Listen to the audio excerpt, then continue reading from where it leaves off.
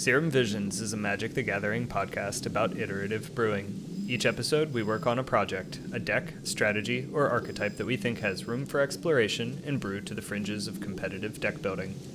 In this episode, we discuss the process of brewing with Lazov, where we started, and where we ended up. After that, we'll take a step back from brewing this week to discuss our process, how we think about brewing, and what we hope to achieve when we're doing it. Have a sip of your Blink Moth tonic, and open your third eye. This is Serum Visions.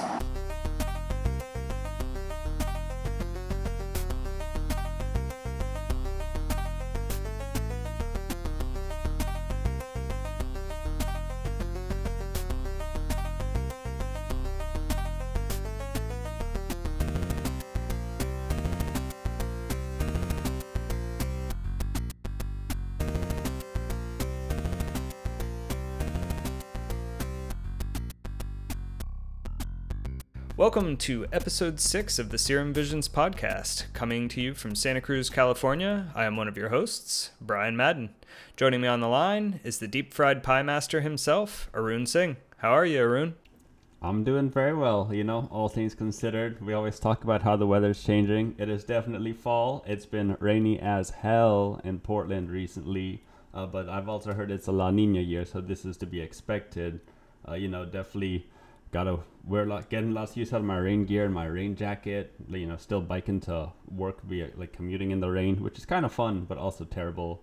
But you feel pretty good and accomplished because you get soaked. But otherwise, things are going well enough.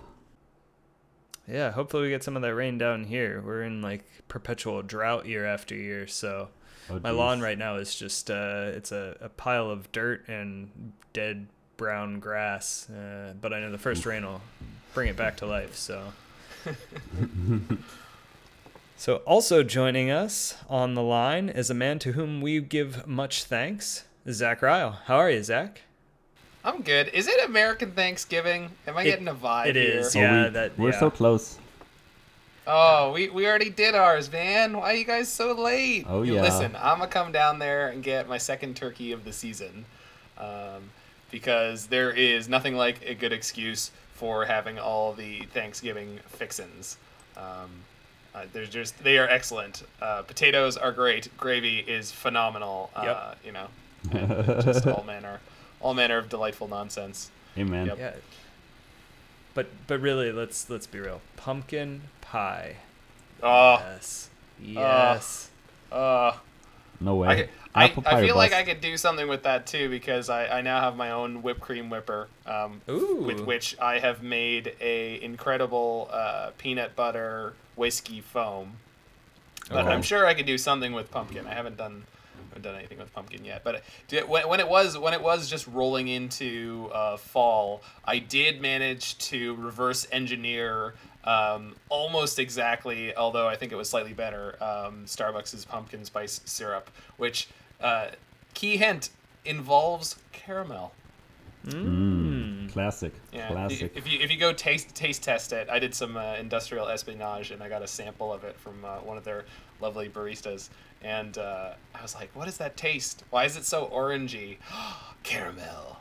I found you. Nice.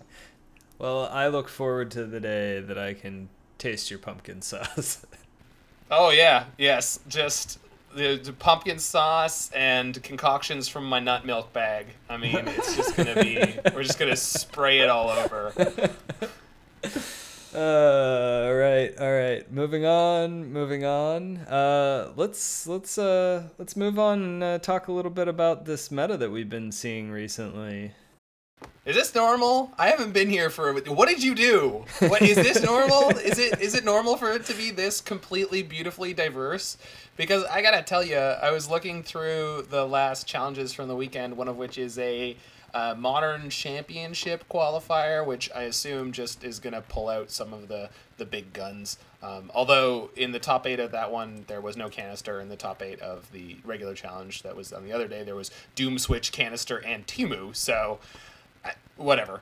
But it seems perfectly balanced. It's wild. So if we just rip through the top 8 of that championship qualifier, there was Mono Green Titan, the Mono White Heliod Ballista combo, an Uro Omnath pile, a twist on the Death Shadow Scourge of the Skyclaves black-red deck that is splashing into white a little more so. Blue-black control is a thing again. Yeah. Don't know how that's happening, but it doesn't involve Bitter Blossom, so I'm a little sad. What is it? The M Hayashi's mono red Obosh deck, that's still rocking up there. And then a second copy of the Scourge Shadow deck and a second copy of Omnath Uro. With honorable mentions to Oops All Spells in 9th place, and Oops All Spells, the classic Belcher version, in 12th place, and, Brian, Grixis Wurza in 13th place. Yay! So, we've got, Mono Green Titan won the event, and that is a powerful linear deck, but is not, it is obnoxious, but it's obnoxious in a way that is well understood. Everyone knows the rules they play by. You can hate them out. There's plenty of tools that deal with them. In second place, mono white Heliod Bliss. These decks are not. What? Yeah. This seems like it's how it's been for the past couple of weeks, though. We've been seeing things rise and fall. I think we've seen a pretty good diversity in the top 8s. I'm still as shocked as you are that anybody plays white, but Skyclave Apparition is. I'm going to go out on a limb and say it may be the most impactful card from the set. I know that Omnath is a pretty big contender, but the fact that one card was able to sort of pull white out of the trenches, everybody thought it was going to be Stoneforge Mystic when it was unbanned, and I do think that certainly helped. But Skyclave Apparition has propped up a number of decks. I've been seeing Spirits, I've seen it in Humans, I've seen it in all sorts of stuff. And every time I get got by it, it does its job and it does it well. And they always seem to have 5 copies of it. or they're flaker wisping it to get extra triggers. Yep. And giving you useless little illusions. And you can see with these decks how they do balance against each other. So it's pretty neat. But then the long tail of diversity through the 32 deck lists in both events is wild. A sneak preview of the other event included Bant Spirits and Omnath taking turns. So it's super, super wild. It's the Wild West. But what I am most surprised about is that it has consistently stayed this diverse for as long as it has. I haven't been here to talk about it in a month, and I basically feel like I'm looking at the same kind of results as I was before, which is pretty wild. Don't worry, Cowtime's coming. Yeah. Yeah, this whole Modern's been very diverse for a long time, which is really exciting. Do you want to give a shout out to Mordecaister from the Niv subreddit, or no, not subreddit, from the Niv Discord?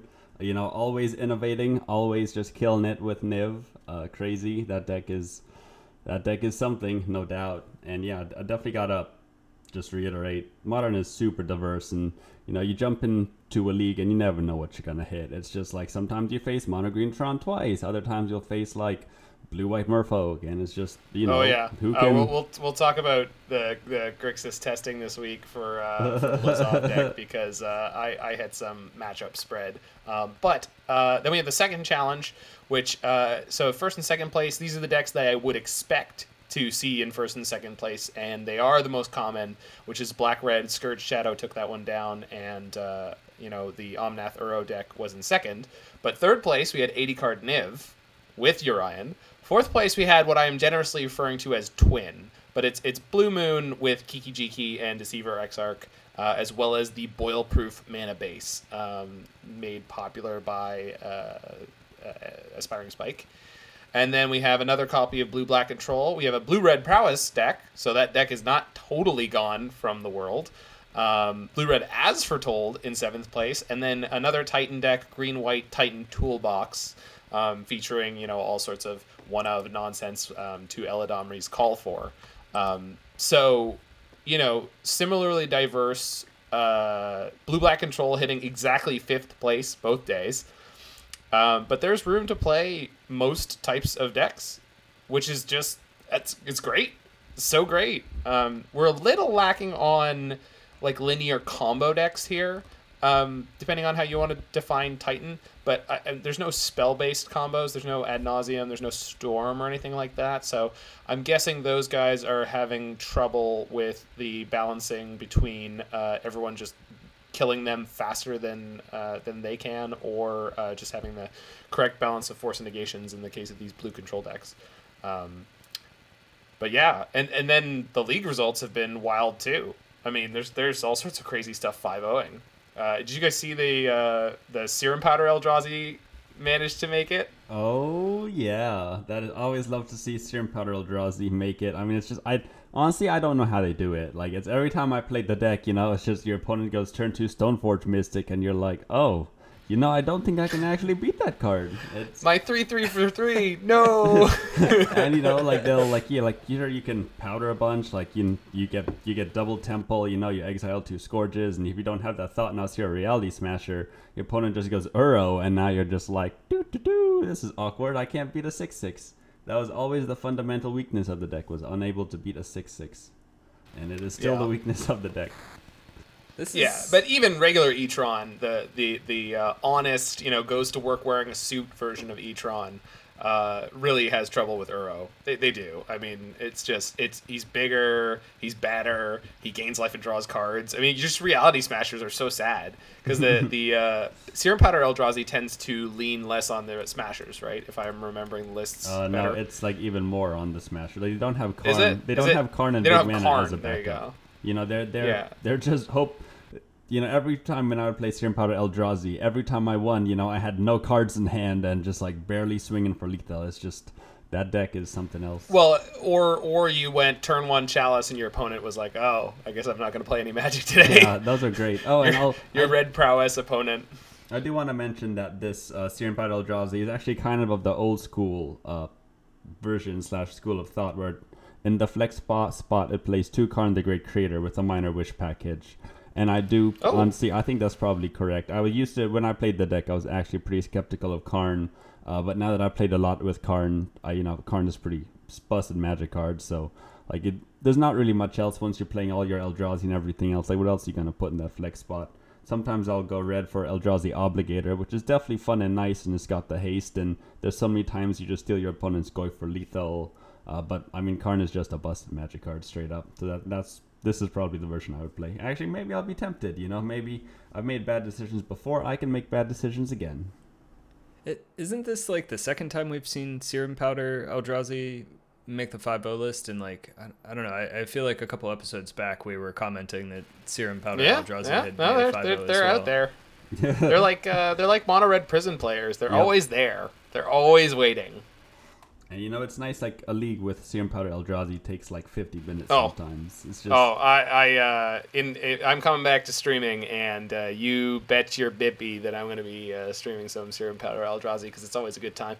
And it's once you get comfortable, and I will say it again, but it's such a good deck for learning the fundamentals of aggressive mulliganing in linear decks, which is such an important thing to learn to do in Modern for a whole host of decks. And it's just so much more clear than any of those things. So, but we'll talk about those in the Brewing Fundamentals. And then there's this really cool Esper Vial deck that I really want to try out. Esper Vial is a well-established deck for Legacy, but not so much for Modern. And this one is playing, I do not, Ulamog's Nullifier, which is a 4-mana 2/3 flash flyer with Devoid. When it enters the battlefield, you may put 2 cards your opponents own from exile into their owner's graveyard, and if you do, counter target spell. They are playing 4 copies of this. What in the world? And only 3 vials. And only 3 Aether Vial in an Aether Vial deck. Because let's be clear, their curve starts at 2. This deck is unreal. I don't understand how they didn't die immediately to everything. Oh, well, they have 2 Force of Negation. Problem solved. Oh, yeah. And 2 Path to Exile. What's their blue count? 4... Oh, it's high. There's a lot of gold cards. No, their blue count is 10. Okay, that's probably why it's only 2 forces actually. Yeah, the Ulamog's Oh no, there's Nullifiers. Teferis as well. Yeah, there's 4 Teferi, there's 2 Force of Negation, and there's 4 Queller. And like Ulamog's Nullifier is devoid, so you can't pitch it. And delay. Yeah, so delay. it's Okay. like 16. Yeah. And they are playing main deck delay with Teferi Time Raveler. So like their ideal curve is probably just going to be Aether Vial delay Teferi, and they start Aether Vialing things in. But it's just such a wild pile of nonsense that I just got to check this thing out because it looks tenuous and perhaps it is. And even the inverter, there's even an inverter of truth deck in here. What's up? Any deck that is looking to put their Aether Vial on 4 or greater, I am in for. This sounds like the type of nonsense that I can get behind. Respect. Yeah, I mean the Urian decks with Aether Vial were super neat when that's a thing that you want to do, because you get to put your Vial up to 5, pay 3 mana for your instant speed Urian basically, and then reset your Aether Vial down to 0, and then just go back up again. Which is pretty neat. Tech. I'm down for that. Yeah, right. And someone did an 80 card white red taxes list with Urian. Like, I don't. Again, how are you success make this with? Like, I don't understand, but it's wonderful. So there it is with Chroma Angel of Fury and everything. Oh yeah, that's the perfect flicker with target.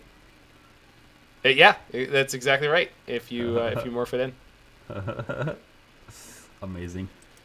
So needless to say, we can 5-0 in this format with a lot of things, like some kind of blue-green turbo Arreo prison deck that I saw Canister playing. Do you have any thoughts about that guy? Oh yeah, I love, actually Canister's hilarious. Like I started watching him stream more and more, and you can never tell how much he's joking or how much he's trolling, and it's kind of fun. Like you don't know anything about him, and you don't know how much of his personality isn't just trolling. So it's I do enjoy watching him, and yeah, I mean it was unfortunate he 0-3'd the prelim after 4-1ing the league, which is actually not super surprising. Like I've seen on Reddit that some people have asked about a write-up of this blue-green Arreo deck, which I've wanted to do for a while, but I've just honestly I think I got pretty lucky with my 5-0, and I don't know if like the deck in its current form is strong enough that I'll write it up, and then like I've been taking it to leagues and iterating, which we'll definitely get to in a little bit, but I've been losing much more than I've been winning, is the rather unfortunate part, and it feels like there's just a whole bunch of things that we'll talk about later that just need to be resolved and likely can be resolved, but in their current state, I don't know how much I can endorse. Like, if you want to win, if you want to like do well, I don't know how much you should jump into a league with it yet. Well, one of the clearest things that I could say about watching Canister 03 that is, if you look at the matchup spread of a league versus the matchup spread of a competitive tournament, those are two different things entirely. And I would even say that a lot of even competitively minded players, they sort of self-incentivize that, like, I'm going to play the competitive decks in the competitive events. I'm going to play decks that I like to play in the league.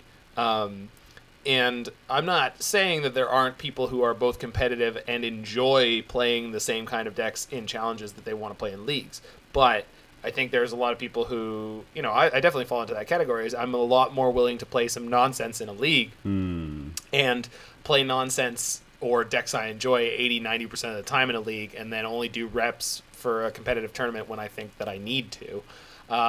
So there are decks like Prowess and Black-Red Scourge Shadow that are just really, really difficult matchups for this Arreo deck. They just are. It's not an easy thing to deal with, and they just pick you apart, and they have lava darts and lightning bolts and all manner of cheap interaction, which makes it really hard for you to do your thing.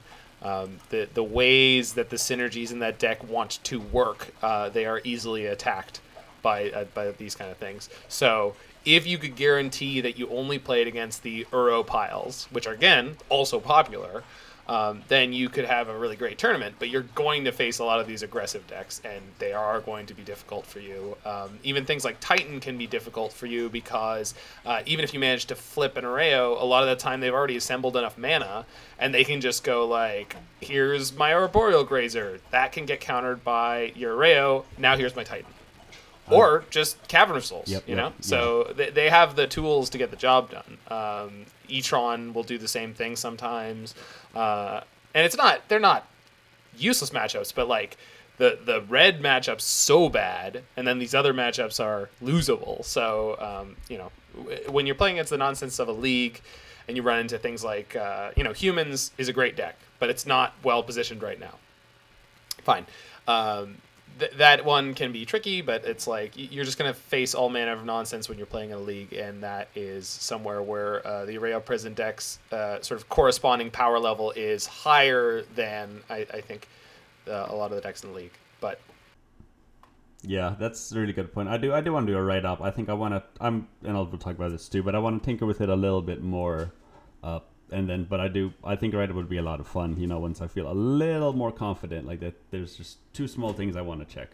And then definitely, it is a fun deck, and I mean, just flipping a Ryo, it's so much fun, and it's so cool, and it's so novel. And so, yeah, I think you both have very good points. Well, yeah, and it's just something that I think a lot of people have seen it, and they wanted to make it work, and you were the person who came along, and you had the right timing, the right set of ideas to make it work. Even if it's temporary, even if it's a small burst, it's just one of those cards that's very addictive. Like, when you see it, you're like, oh, I want to make that happen. And knowing that it's possible, you get quite a kick from getting it to happen. I mean, you've even mentioned it before, but I love that even in the MTGO chat log, it just tells you Arreo has flipped ! And that just blows me away. It's just, that is the equivalent of having an awesome animation on Magic Arena. So Magic Arena players, let me tell you something. That exclamation point, that's so exciting. You don't even understand. World of difference. Yeah. Text-based adventures, baby. Let's go play some, was it Zork? Yeah. Or King's Quest, which, does have visuals. Anywho, so now that we've finished talking about Arreo, what card did you guys pick for the last episode? Because, I wasn't here to weigh in on it. I hope it was a good one. Oh yeah, well, it was a little. That's a 2-mana legend. That sounds good. Dimir colors. It's got a sweet activated ability. I think he's the head of a guild, actually. Oh, Sadek? He costs like 7. My buddy Lazov, my boy Lazov.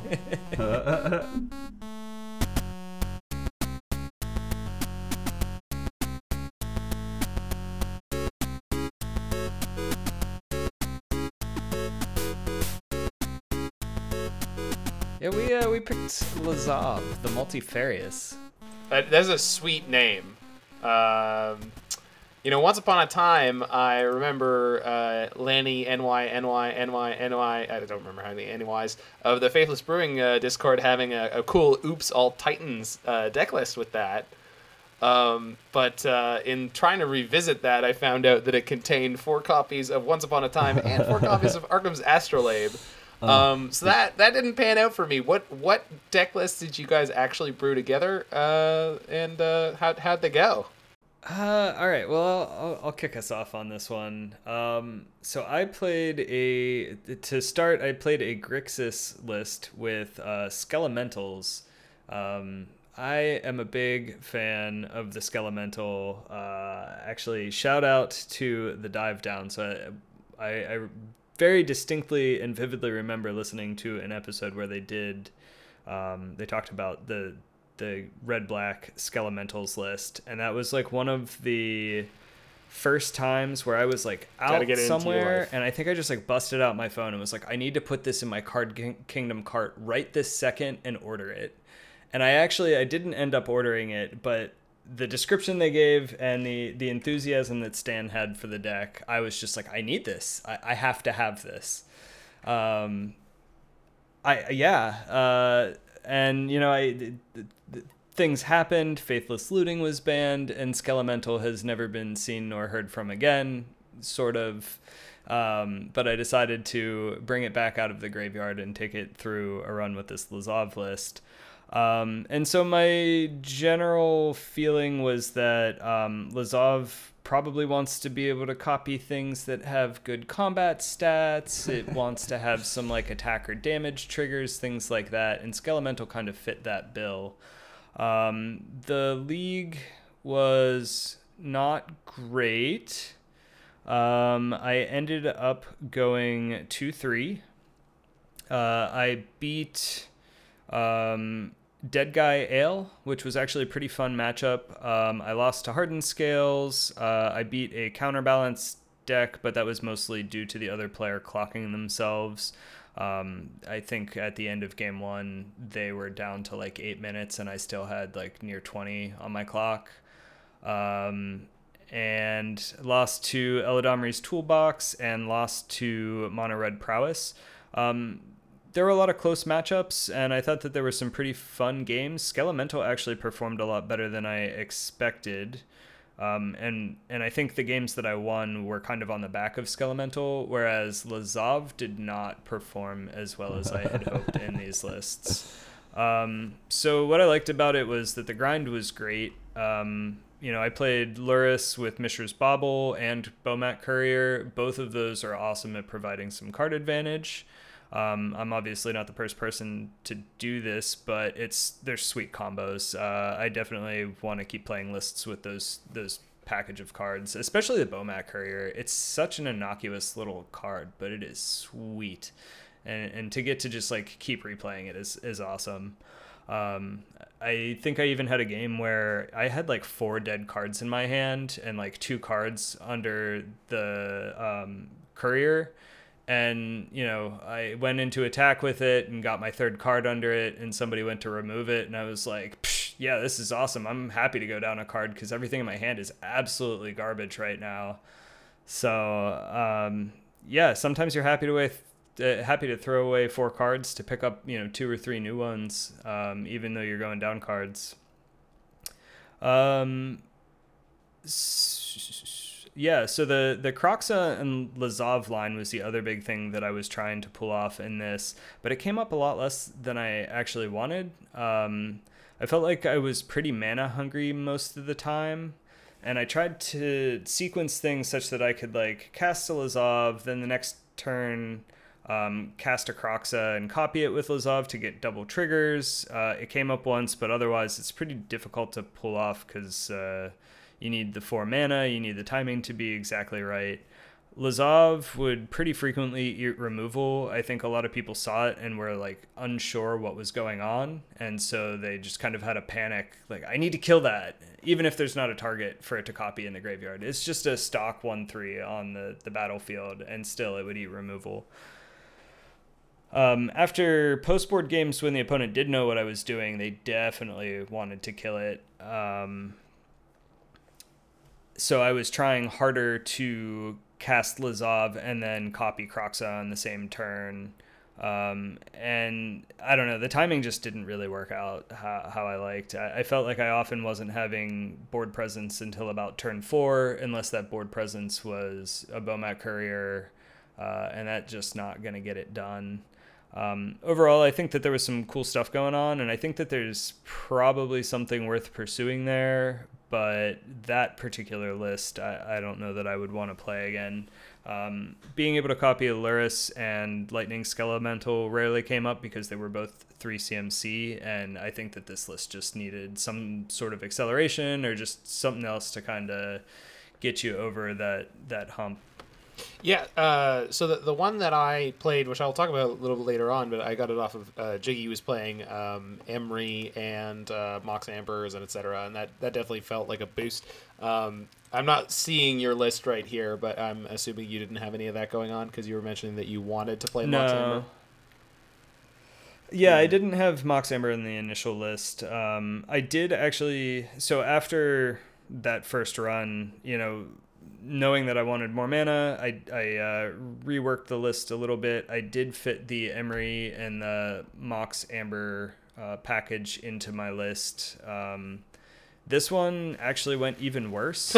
So I had changed the deck pretty significantly. I dropped the Skelementals because of the 3 CMC requirement. I actually picked up Vexing Devil because, again, I kept feeling like, well, if I don't have mana to copy stuff, then this just isn't going to work out. So I looked for any creatures that had decent combat stats that were 1 and 2 CMC. I looked for creatures that had good attack or damage triggers at 1 and 2 CMC, and yeah, I came up with a list that I did not like at all. I went 0-4 drop in this one. I lost to Blue-Green Merfolk, I lost to Tron, I lost to Bant Spirits, and then I lost to a Blue-Black Rogues deck that I am not even joking. We played it out to 20 turns in Game 3, and we were both pretty much in it the whole time. It was very push and pull. Like, neither of us could keep a creature on the board. They kept milling me, which was great for me because then I could cast Croxa until they surgical extractioned it, at which point I had nothing in my deck capable of doing much damage. If I could have kept a Luris on board, I might have been able to win, but the Rogue deck was kind of neat. So I think that there were improvements in a sense with this list. The Emery package is definitely really good. Having an early Croxa or an Unearthed Luris is absolutely the real deal, and that's something that Arun had been saying as we first started sort of formulating ideas for these lists, and I think he was spot on with that.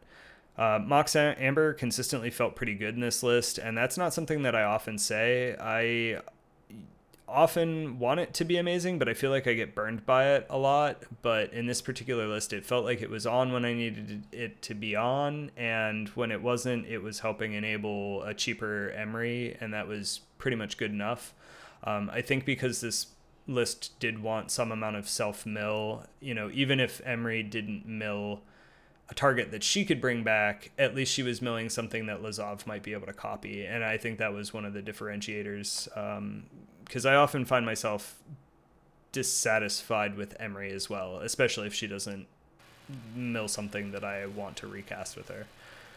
Yeah, I've definitely had times where Emery's been less than spectacular in that kind of way, but it's just having the synergy of Emery with a Titan. Like we've talked about, we've waxed poetic about the wonderful synergy of Emery and Uro, and less so about Emery and Croxa, but they definitely work well together because they want to remove the Emery, and that is now enough cards to escape your Croxa.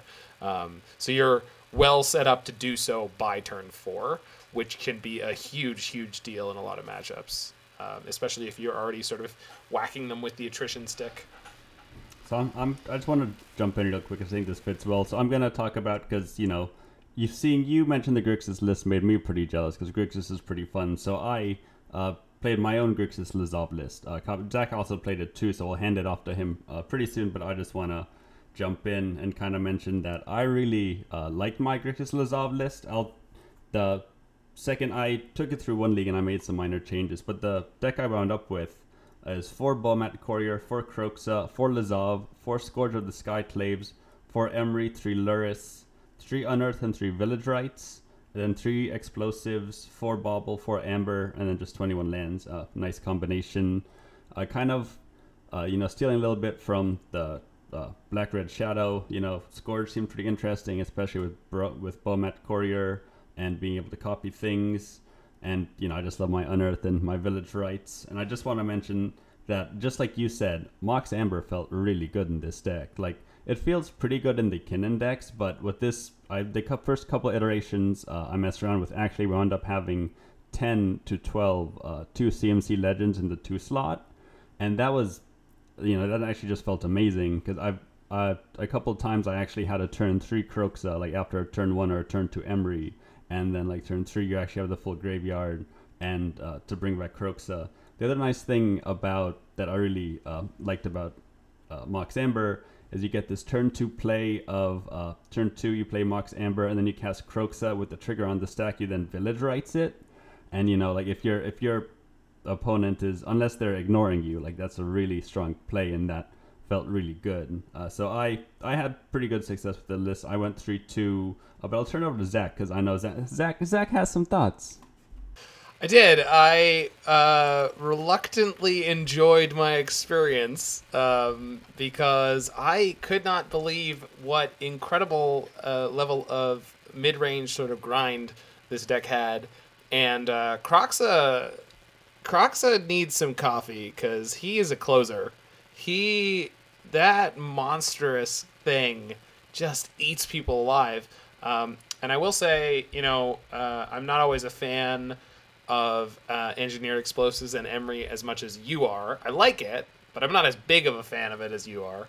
But we had things like Aether Spellbomb and Nile Spellbomb and Necrogen Spellbomb in this deck, and all of those things were wonderful. So the first league I played with this Grixis Lazov list, I did not have Bonded Couriers, Bomat Courier for anyone who doesn't watch Saffron Olive.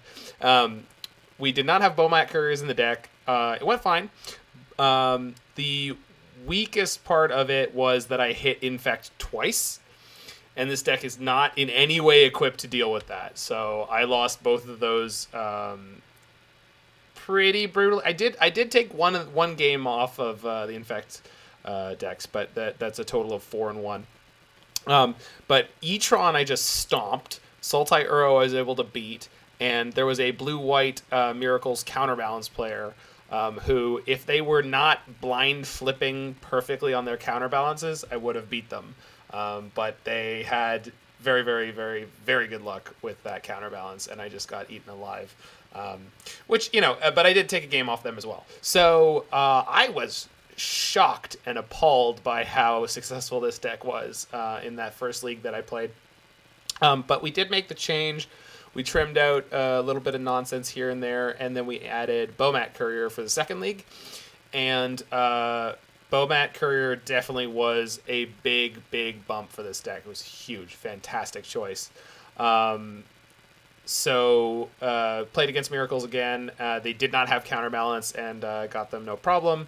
But here is where we got beat up because there's Green-White Titan, and I had no tools to beat that deck. So that is something we can fix with sideboarding. That is things we can fix for sure.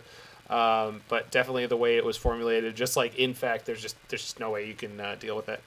Black Red Shadow I did manage to beat in one game, and it was a very, very close match in general, but I died to them going Death Shadow Fling. I had them dead on board, and they go, here's my Death Shadow, here's my Fling, you're dead. And I was like, okay, yeah, you know what? You got it. I can't argue with that one. I managed to take a game off of Blue-Red Prowess, and I got crushed by Bant Ephemerate. So that was a really tough one. All of the ways that I was trying to grind them out were useless, and they had Path to Exile for Croxa. So if you want the perfect foil for this deck, it's probably the Bant Ephemerate deck. That is exactly the opposite of this deck, and it's much better at doing what it's doing. So what I wrote here as a criticism, that was lazy. I said it's high synergy, low payoff, and that's not really true. But when you were playing against other creature decks, I felt like there was a lot of problems. And by creature decks, I mean like multi-creature decks, not Death Shadow and the Scourge Shadow decks. They don't often play out too many creatures. That wasn't too bad, but it just felt like if your Croxa was getting blocked by junk, that they could just kill you around it. And that Lazov into Croxa was actually surprisingly powerful, and the number of must-remove threats in this deck is well-balanced. So one of the problems that I had with Croxa when I played with it after it first released was the fact that, it can get chump blocked all day. I think that Shadow Spear is a very good friend of Croxa, or Uro for that matter. And since we're already playing an Emery package and we're kind of sticking a bunch of singleton artifacts in, maybe that's an avenue to punch through some damage there. And the lifelink is not nothing. I mean, the trample is what you want it for. Yeah, I mean, that's definitely going to shore you up against some of these mid-range creature-focused decks, but I don't we've got a bit of a leaky bucket problem here already, in that spell-based combo decks are a problem, land-based combo decks are a problem, and anyone who wants to play mid-range with you, that's a fair-ish fight. But like, I didn't run into Niv Mizzet, but I assume they would have crushed us, because they're just better at the game that we're playing.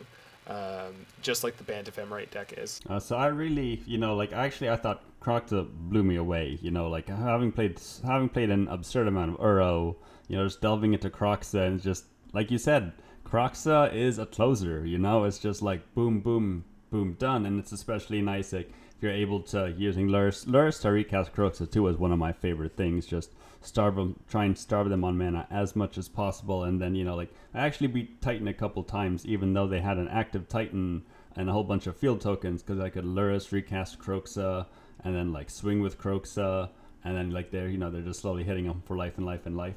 So, in that same vein of recasting Croxa, how would you feel about recasting a Vexing Devil with your Lurrus? Because that was something that came up in my list that I hadn't really expected. I had put the Vexing Devil in with the intent of fueling the graveyard for Croxa, because I assume most people are just going to take the 4 on turn 1. And so it's another card in the yard, and then, if I get a Lurrus out, I can recast it, or if I get a Lazav out, I now have, 4 power on the board with Lazav. But what I found was I actually had a couple games where I was able to recast it 2 or 3 times, and each time I would recast it, the opponent kind of sat there longer and longer thinking about, well, do I let this go back to the graveyard? Can I stop it? Do I have a way to get rid of it so that they can't just recast it again the next turn? So I don't think it's the most powerful thing in the world, and I think I would rather be recasting the Croxa because you're also forcing them to discard. But I was kind of pleasantly surprised by the Vexing Devil. Yeah, the Vexing Devil, it's a pretty cute idea, definitely pretty interesting. There have been a couple of 5-0 lists that, play, Lurrus Jund with Vexing Devil. I think, if I didn't, I think Croxa in general, as long as you have the mana, is definitely better to recast, just because that discard is, forcing them to discard is huge. Uro is really interesting because, it's not really ending the game, it's pushing you further ahead.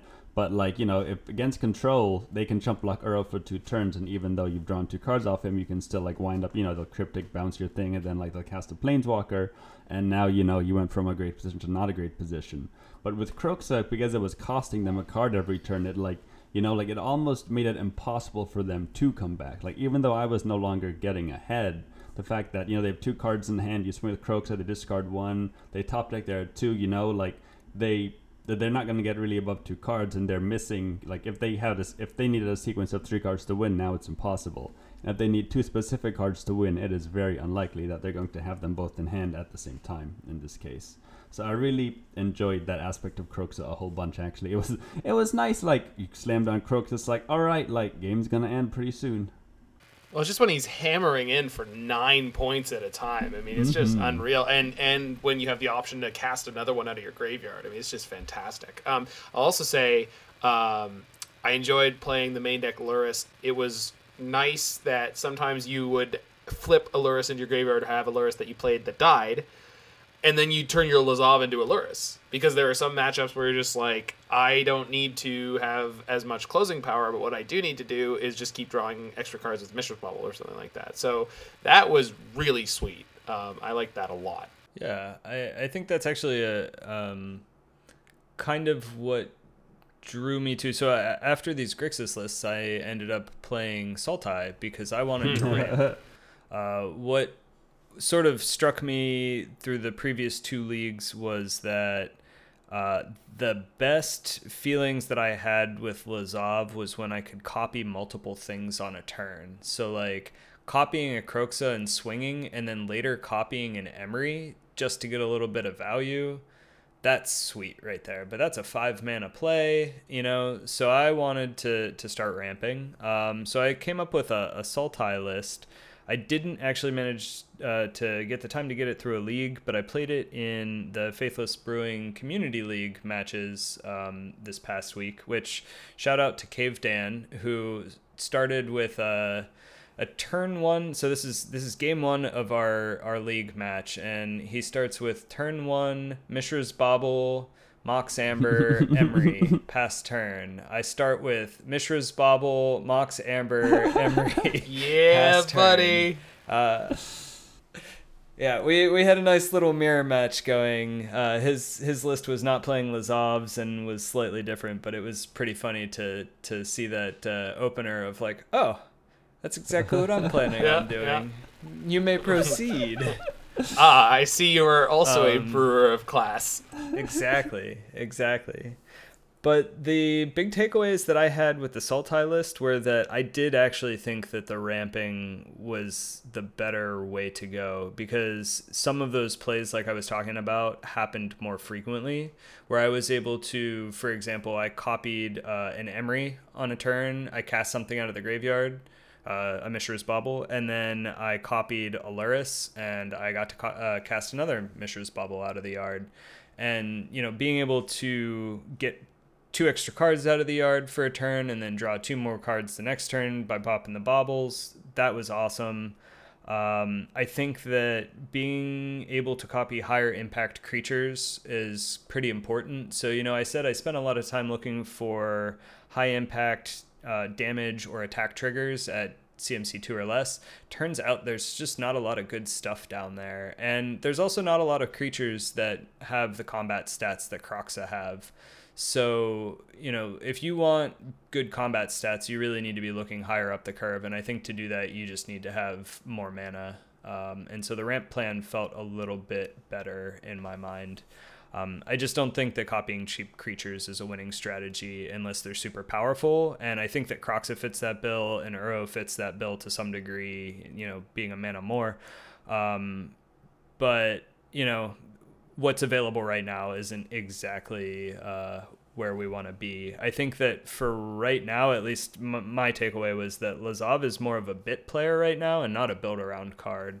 I think that the effect he has is still incredibly powerful given the right circumstances, but the targets just aren't quite there yet. And I think that the printing of Kroxa and Uro gave Lazov some sweet targets to copy, but until we get a couple more like that, I just don't know that there's the density that we want to really make it, a home run. Yeah, and we the first version that I played, because I just remembered what it had in the place of the Bomat Couriers, was Scourge of the Skyclaves, which was god awful in that deck. It did not synergize well enough with anything else that we were doing. The question I have is, as much as Skyclave Apparition gets to exploit the low cost of things like Death Shadow, Uro, etc., so does Lazov in a beneficial way. So we did not run a Death Shadow, Scourge of the Skyclaves Lazov deck. Is that something that we just didn't think of, or is that something we should be trying? Because I don't know. Also, that does not deter us from playing Luris. So Luris still fits into that deck. Kroxa costs 2 or less, as do all of those threats. So I definitely thought about this when in my league I got crushed by Red Black Scourge because they just I felt like they did what I was trying to do, but they did it better. And essentially the difference between them and us was that instead of playing Lazovs, they were playing Lightning Bolts, and they were playing Fatal Pushers and Thought Seizes, and they were playing good cards instead of cheeky synergy cards. And I think that's one of the big things is just they this kind of felt like a worse Black Red Prowess deck. And you can maybe just choose try it again, Rick just want to add the Death Shadow, but then you're losing out on Gurmag Angler or something, you're playing Lazov over it, and it seems like the juice might not always be worth the squeeze, even if you get those. I think Lazov, kind of like Brian mentioned, you can't really build around it. Needs to be a synergy piece, and you need other cards that synergize with it, more than so just Death Shadow and Kroxa. Mox Amber was really, really nice too. But then, do you want to play Mox Ambers or do you want to play Lightning Bolts? Well, let's hold on to that point for our next subject. Brian, are you ready to move on? I think so, yeah. Unless, Arun, did you have any other lists? Yeah, I just want to mention briefly one thing. So When Brian mentioned like he was having some pretty good success and having fun with Sultai Lazov because of the ramp, I think I was like, oh, like I suspect that Brian means he's having success with Sultai Lazov because of Uro. And so yeah, that sounds pretty fun actually, and this is something I wanted to pursue. And since this was for the community league, Faithless Brewing Community League, I got a little weird because love to be experimental with really not much on the line. So I tried to make a 4-color Lazov deck. So this is with Lazov and Uro. But the things I kind of did that were pretty strange, like I have the blue-green, so it's got Croxa. I added 4 Aether Vials and 4 drums, so just kind of, like going off the deep end. I also wanted to try Eily Eternal Pilgrim. This is black-white for a 2/3 Death Touch. It's legendary.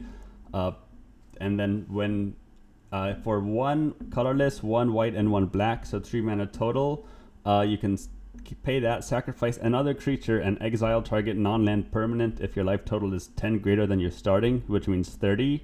And it also has another ability that's 1 colorless, sacrifice another creature, gain life equal to that creature's toughness.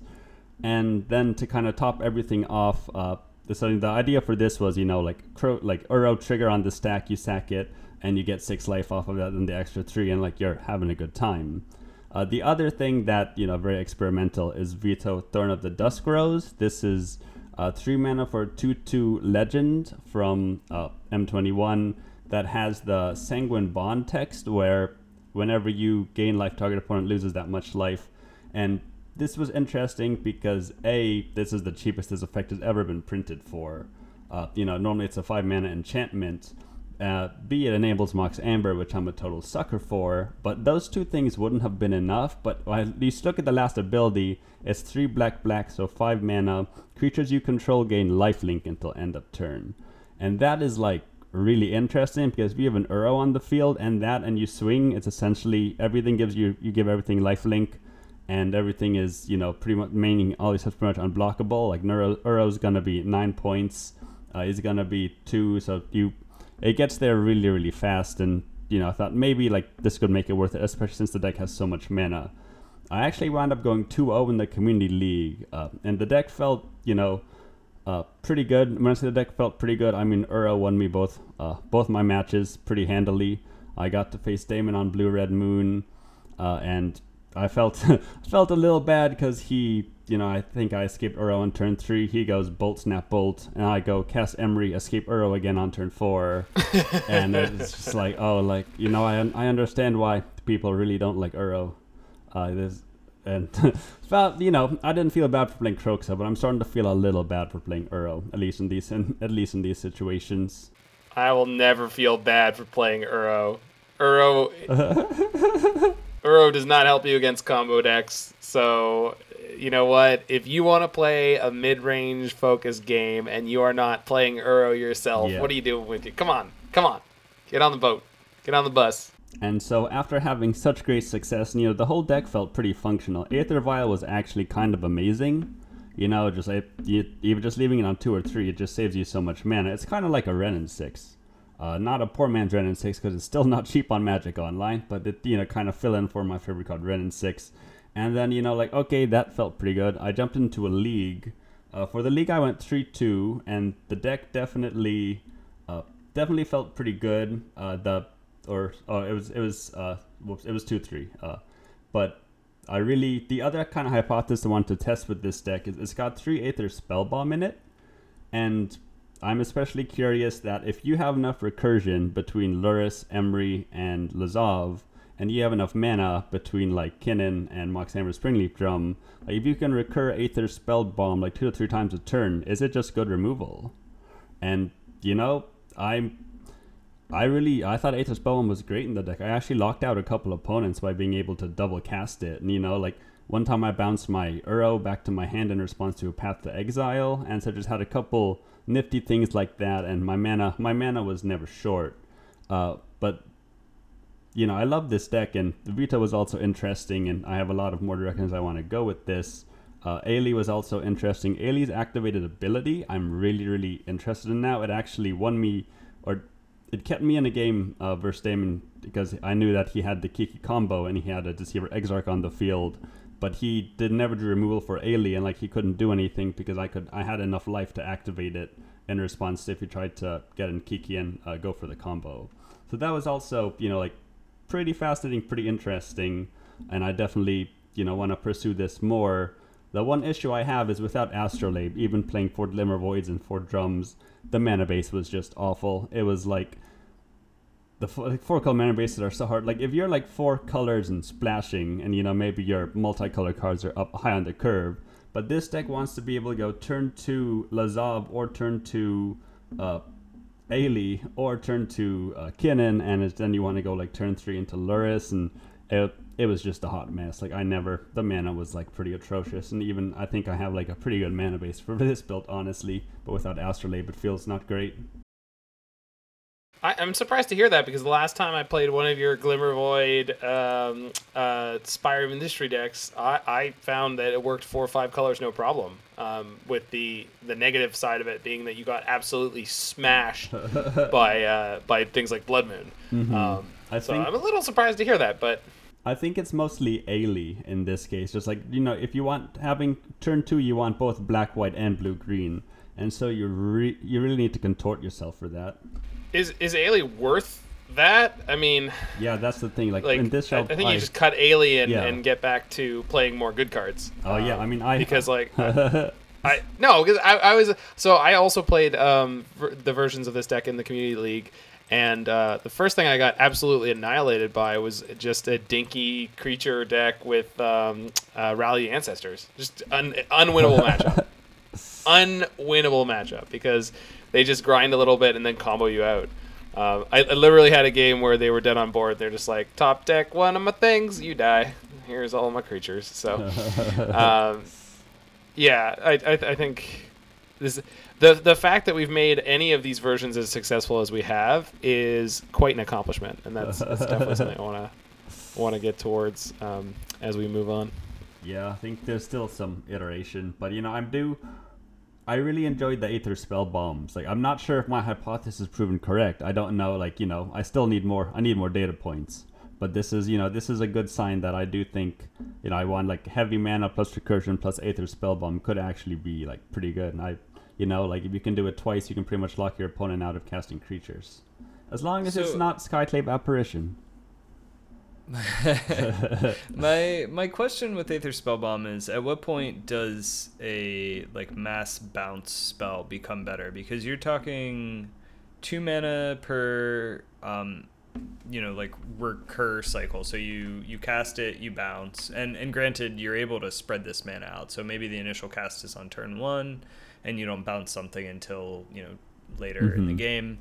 But, you mentioned like, oh, it feels pretty good if you can recur it 2 or 3 times in a turn. But if you're recurring it 2 times in a turn, you've spent probably, 4 or 5 mana. For a couple more mana, you could be playing Cyclonic Rift and bouncing their whole board. And, I guess that's sort of the question is, like, is the trade-off of having early game interaction worth it? Cyclonic Rift still can hit a single target early. So, I guess I'm just curious what your thoughts are. Yeah, it's definitely, I think it's much better than a specific bounce spell or like a mass bounce spell. The big thing is, you mill it with Emery, it reduces Emery's cost. You have between Emery and Luris and your Unearths. Actually, this deck didn't have Unearths, but between Emery and Luris and Lazav, you're able to recur it multiple times, and even being able to cycle, like the utility, kind of like a command or a charm, or okay, like, I'm against control, this is gonna be useless, so I'm just gonna, just slow cycle it and fill up my yard. Now if I ever draw my Luris or my Emery, like if I don't have a bobble yet, this is still a way to start slowly gaining card advantage. And then you do have like the cornerstone cases where this deck does have the issue, like a lot of these Lazav decks, where if they get rid of your Titan, you're kind of SOL. Happened to me a lot. It's very, very sad. Very not fun. But being able to just, be able to save your Titan from a Path to Exile can be pretty huge, because then you don't have to dig for another one. Cool. Yeah, that all makes sense. Yeah, I will say Unearth definitely proving itself excellent again in the decks I played, and Village Rites being an acceptable card to play. it didn't help in a lot of the matchups where you were bringing a knife to a gunfight. But if you both had knives, village rights kept yours sharper.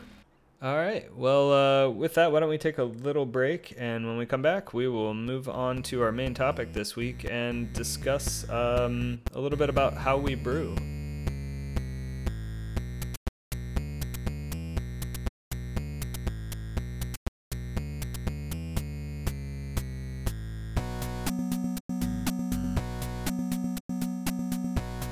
All right, welcome back. So this week, instead of our regularly scheduled brewing, we thought we'd take some time to step back and discuss our process a bit. How we approach brewing, how we think about success, and really what we're trying to achieve with our brews. I think we're all reasonably competitive here, and we do definitely want to win. That Sweet 5-0 is awesome. Day 2 of a GP, top 8, top 64 even. I'll take what I can get.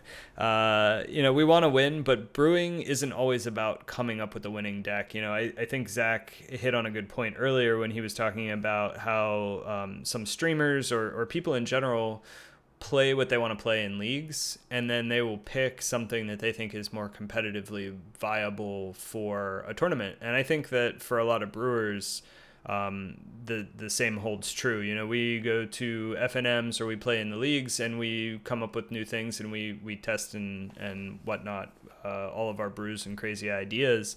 But when it comes down to it, if we're going to go to a tournament, we might pick up something that's a little bit better understood or something that we know is well positioned. But really, brewing comes down to being, I think, an exploration of ideas and a chance to play scientist. All of the explorations and the experiments, all of that accumulates to give a brewer a deeper well of knowledge to draw from, interactions and experiences, and a much deeper and broader arsenal of cards that they understand and know. So as new sets come out, I think brewers have an edge on finding that next killer deck because, you've played with all of these cards. Like, how many people can say that they've taken Lazov through, even 3 or 4 leagues, let alone, the combined number of leagues we've taken him through. And the next time we see a card printed that fits some of these criteria that we've been talking about, we're going to be quick to the draw to pull Lazov back out and see if it'll work. So yeah. Absolutely. And I will also say that brewing as a skill set, you can tailor that to different situations, such as when you are playing in a community league, which is even more casual than a regular league. So you can just pick a card that doesn't really have any kind of real competitive drive or pull for you and just say, I just want to do this for kicks.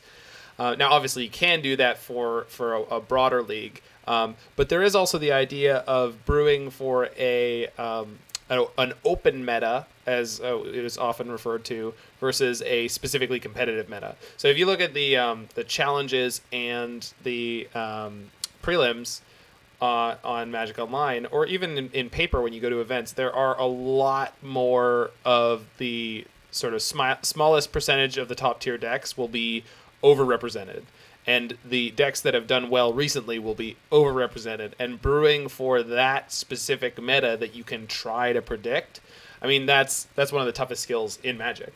People like the Arena Decklist podcast, which I still think is a terrible name, but even those guys still get that wrong frequently because it's so tricky to do that. But it is one of the biggest joys is when you can get that right and get I think what the dive down guys refer to as a deck advantage.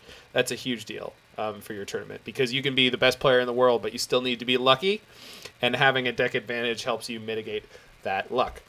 So yeah, I had a few notes here, and we've gently touched on that, but I think broadly we can say that every Magic deck falls on an axis of being proactive versus reactive, or being linear versus being interactive. So this is, how hard are you pushing to end the game, and how quickly do you want to do it? Versus how much do you want to be able to disrupt your opponent from trying to win the game. and open up space for you to do so.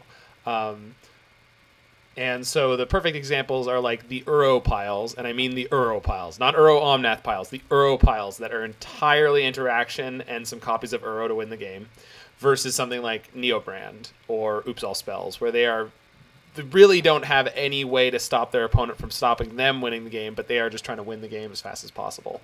So that's your extreme ends, and then everything else sort of falls in between. We also have a separate axis of consistency.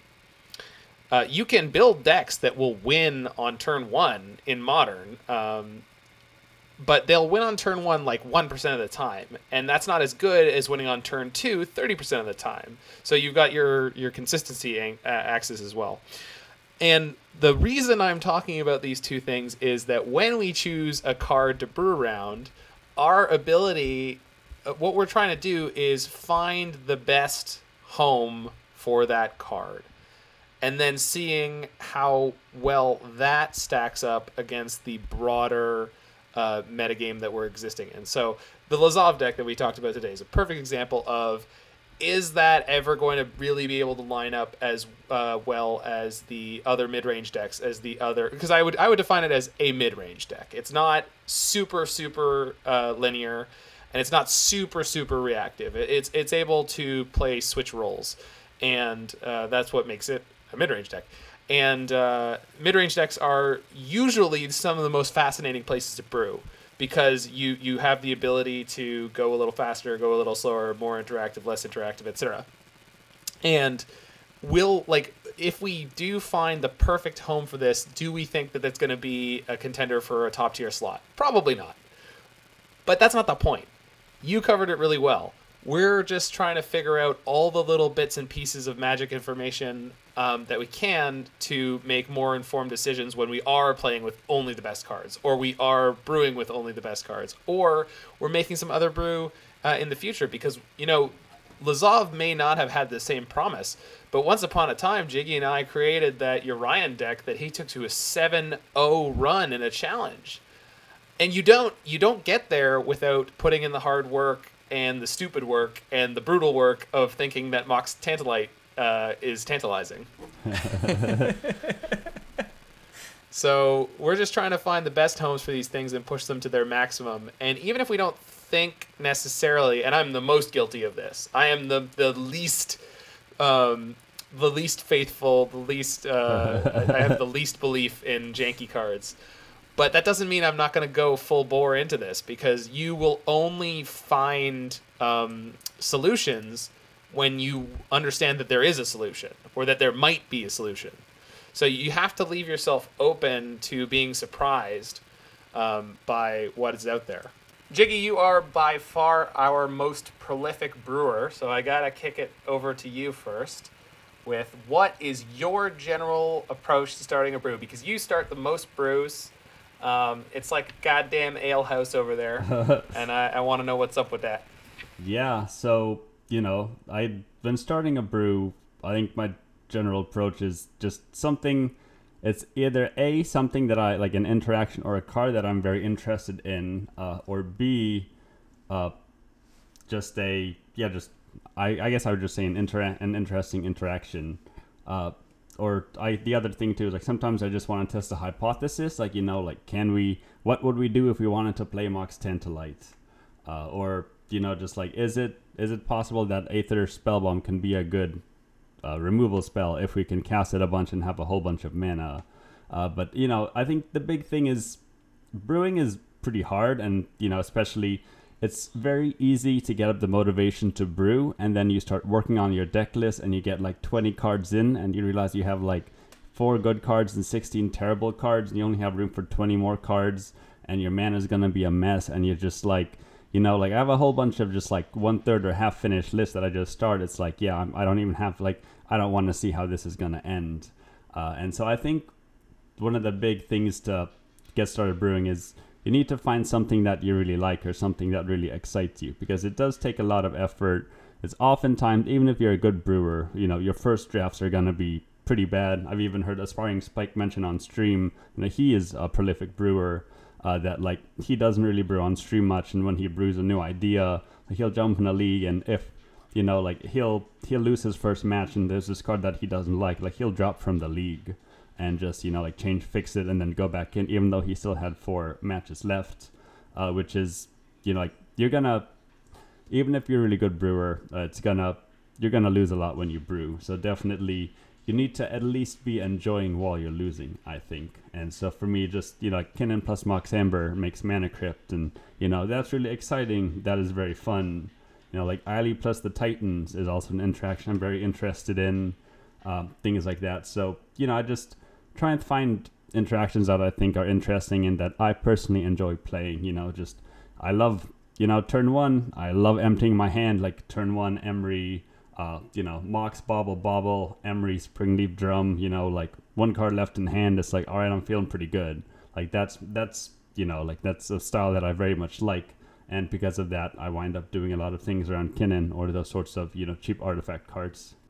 Yeah, I think you and I share a lot of similarities. I also, I see certain cards like Lazav or, Kinnan, and actually, different things draw me to Kinnan, not just the mana production. I am still very, very deeply interested in trying to make that activated ability a total powerhouse. But that aside, it's usually an interaction, between a couple of cards or a particular card that calls to me. I would say that's like 80% of the time I see something. I still, like, sometimes before bed I just kind of browse through Scryfall, or I hit the random card button a bunch and like I'll stumble across something that catches my eye. But then the other 20% of the time, I just kind of have like a deck concept, I really like artifacts in general, and so sometimes I'll just start looking at what sort of artifacts I might like in an artifact deck and then kind of go from there, as opposed to picking something like an Urza or a Sai or an Emery as the starting point and working out that way. So, sometimes it's more just about like, I want to play an artifact pile, or I want to play a control deck, or, I want to play an aggressive deck. And then I'll kind of work my way down that way. Although, I think that those are probably a little bit harder, but they do lend themselves to Scryfall searches really well. And so that's usually my starting point for all brews, is looking for specific conditions. So in the case where I have a particular card or interaction I'm interested in, I may look for similar cards or cards that I think play well with that card or interaction. And then the same is true if I'm trying to just build a particular like archetype. If I'm trying to build control, maybe I'll start looking for cards that have the keyword draw, or I'll start looking for cards that say counter in them, or counter target spell, because it turns out if you search Scryfall for counter, you get a lot of +1/+1 counters and other nonsense that your control deck doesn't want. Filibuster counters. Yeah. So, yeah. How about you, Zach? I mean, so the most successful brews I have are actually not normally based on a single card or interaction. It tends to be like a whole deck approach. And what I mean by that is that I'll just have like a style of deck that I want to do.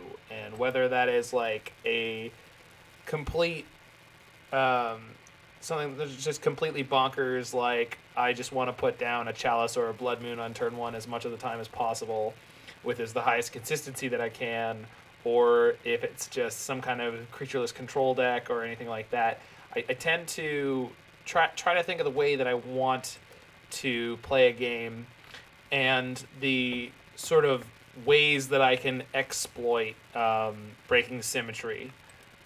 So, like, for example, I like usually brewing a lot of creatureless deck, because then you get to play effects that just massively punish everyone who's playing creatures, which obviously a lot of people in Magic are playing creatures. Vice versa, if you're playing a creature deck, you want to play things like Thalia that massively punish everyone who's playing things that aren't creatures, because you are playing almost entirely creatures. Those are the kind of things that I usually get drawn towards and find myself being successful with. I tend to trawl the 5-0 lists a lot, because there's a bigger diversity of decks than just the competitive challenges, and just to see if there are individual cards peeking out anywhere that, just because they're on the team doesn't mean they actually contributed to the win, but just to see what other people are thinking. I do my share of Scryfall searches, but I don't tend to do those as much as I think a lot of other excellent brewers do. I'm not saying I shouldn't do it. I'm just saying I don't. But that there is the reason that you guys are the more inventive brewers, and I tend to find the right supporting casts to surround the wacky interactions that you discover. But I will say that once I know the sort of broad approach that I'm looking for, like a red-green lands deck, then I know where I'm going to search for things. And even if it's not a specific card type or some specific words that I'm looking for, sometimes I'll just start browsing through sets and just looking for something that might be unexplored or interesting. So case in point, as we move along here, we're going to get towards a deck that I have brewed together, two different deck lists that I've brewed together using, what is it, Confusing Conundrum? Confounding Conundrum, which I'm a little excited to talk about, because I feel like we needed an example list to walk through where we end up and how. Anywho, how about goals? Why are we asking about brewing goals, Brian? Well, generally speaking, I just want to see how things pan out. Brewing, as I said at the top a little bit, brewing isn't always just about winning. Like, obviously winning feels good, and I want to do it, and I would like to have successful brews, but it's really about accumulating knowledge and watching things. And so for me in particular, even when I have an idea that I think is bad, I still want to watch it fail, and I want to see why it fails and how it fails. And this is something that, comes up in science, right? Like, you can publish a negative result because that's actually very valuable information. And I think that is something that is important in Magic too.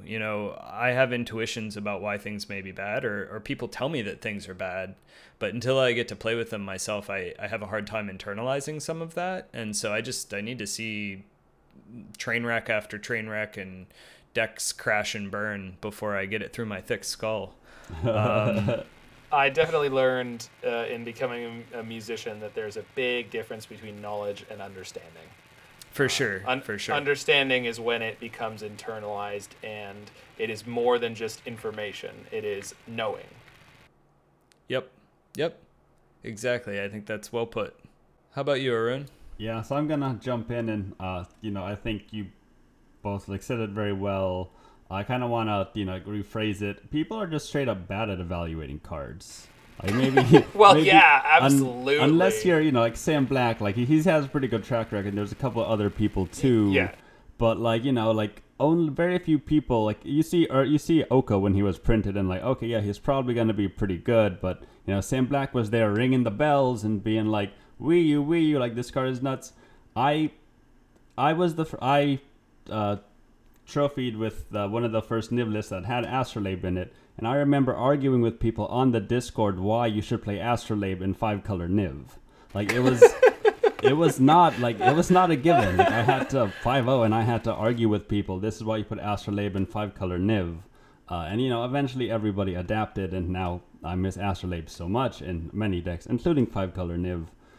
But just people, they're not good at evaluating cards. So someone tells me Mox Tent Light is bad. It's like, yeah, well, probably, but people have told me don't put Astrolabe in your 5-color deck. So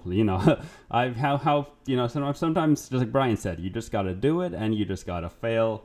And it's just like in the experiments I do. It's just most of my experiments, they don't work, and you spend the whole day following a recipe and things don't work, and you learn this is maybe what I should do next time. These are 3 things I should definitely not do.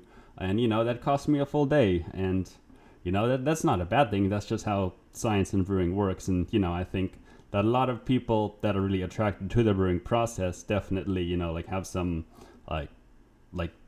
they are essentially scientists, where you just have to experiment and you have to test these cards, and you you got to be pretty optimistic. Like, you know, if all your lessons and success, if all of your everything is mostly driven by failure, like, you know, like you 2-3, if you go 2-3 for 3 leagues in a row, it feels bad. Like, it's really hard to like to make the next tweak and be like, all right, I'm gonna jump in again with like this deck that feels pretty medium after going 3-2-3s. Like, you got to get back up after getting smacked down, and it's not always easy. Oh, your No, 2-3s are cute. Tub thumping away, you know. But no, and you know, one of the things that, I mean, Magic is such a complex game. It's no wonder that people are bad at card evaluation. And there's sometimes obvious good cards or decent cards, but there's also the context with which you surround them, which is so instrumental to their success. Is Astrolabe a powerful Magic the Gathering card? Not really. But what it did to the environment and what it did for the decks it was in made it incredibly powerful. That said, I mean, a card like Mox Tantalite is so tricky because it resists being broken. So that's like, when we are working on these things, we also, like, we find out, and sometimes smarter people will figure it out faster than even I will, because I've played it in a deck, and you start playing and you go, wait, I can't cast it out of the graveyard anyway, and I can't even suspend it even if I use Emery on it. This thing resists being broken. I'm not saying it's definitely a terrible card, but it might definitely be a terrible card, or at least a bad one. And yeah, so and then yeah, the goal is mostly data collection, mostly learning, and you know, looking out for those interactions and situations where anytime you're surprised, that's where you want to focus your attention and go, what happened that I wasn't expecting? Because there is, you know, your theory crafting, that's going to let you know what you know, but nothing but going out there in the field and stubbing your toe is going to help you find what you don't know. So what would you say that your approach and strategy to getting your toe stubbed and testing those brews is? Well, I tend to just go. I just go. Just put the deck list together and start moving. But that said, the reason I started streaming was because I was recording my own gameplay to evaluate my gameplay and to remember what happened in matches. And I just decided that once I had internet access, I was like, well, I think other people will want to interact with this and be part of this and see it, and it will be more useful than for just me. That said, take notes. Take notes, people. Don't just, don't get me wrong. You can and you will get better by just mindlessly playing through leagues. But if you mindfully play through leagues, you will get better faster. And if you take notes and reevaluate, if you spend as much time thinking about what you did and reviewing what you did and playing out different other scenarios in your head about different situations, you will get better and more information out of it. So yes, you won't get to spend as much time playing, but you know what? We all have plenty of time where we're not able to play for one reason or another, but we are able to review notes and think of situations. And so just like with anything in this world, it is not just about putting 10,000 hours in on doing the thing, but it's 10,000 hours getting better at the thing. That's what leads to mastery. And find other people and entertain other ideas and get outside your comfort zone as much as you can. And that's one thing where I am very lucky to have two wonderful people here that push me out of my comfort zone so consistently. And you need to find complementary people, and I'm sure you already have, that help you find better ways to improve in all of these ways. How about you, Arun? What's your approach? I mean, I'm definitely in agreement with Zach. Like, if a list is really experimental, and this is experimental for my standards, so like this is some weird stuff. Like, I'll start in, actually, if it's super experimental, I'll actually do tournament practice room. But I think I've only done that once when I was testing a 5-color mana base, and it was not, good thing I went to the practice room. Most of the time, though, I do just jump to a heads-up queue, because I feel like my rough drafts are good enough that the first couple of matches, I can get a feel of the deck, whether or not I think the deck is going to do something or not. Like, for instance, when I first drafted the original blue-green Arayo shell, like, months ago, this is when it was before Karn and before Mentor. I don't even know what I had. It was not a good deck, though. But I jumped into the queue, and the heads-up queue, and I faced Mono Red Prowess. I was on the play. I flipped my Arayo game turn 2, game 1, and then just kind of won from there. And then game 2 on the draw, they tapped out, and I flipped Arayo again, turn 2. And I remember my opponent typing in chat, they're like, does your deck always flip Arayo like this? I'm like, this is a fresh brew, but like, I hope so. Then, yeah, I guess so. And then it's like, like, feels great, let's take it into a league. I took it into the league, and I went 1-4, but they were all like 1-2 losses, and they were very close game 3s. So even though I had the record was 1-4, like, I knew that there was still, like, there was potential to this shell. And then after a little bit more refining, like, both by myself and then getting your advice with Karn, like, I think it definitely goes there. But I do think you just got to kind of jump right in. And, like, it's, even tournament practice is fine too, but you think you need to get the feel of a deck. And Faithless Brewing has talked about this a lot, where, just like, there's a feel of the deck where even if your record isn't very good, just like if the deck felt good, if it felt powerful, then it's definitely worth there and it's worth pursuing further. But if your deck sometimes, like, you take a brew and it just everything feels wrong, like everything, or you wind up sideboarding out like 14 cards and wishing you could sideboard out more, that's when you know that you got a little bit more work to do. Yeah, I feel like I'm probably the odd man out here. I think I'm a little bit more timid when it comes to testing. So I actually start with just usually using the like draw a hand feature of whatever deck builder I'm using. Although I don't think Scryfall has it, and I've really liked their builder. That aside, I'll take a random 7 and I'll just kind of look at it and think about opening sequences. And I found that I can actually get a pretty good sense of how terrible my ideas are if I feel like I need to mulligan a lot. If I have a bunch of opening hands that are all air or are all payoffs, it kind of shows me that, all right, maybe my balance isn't quite right.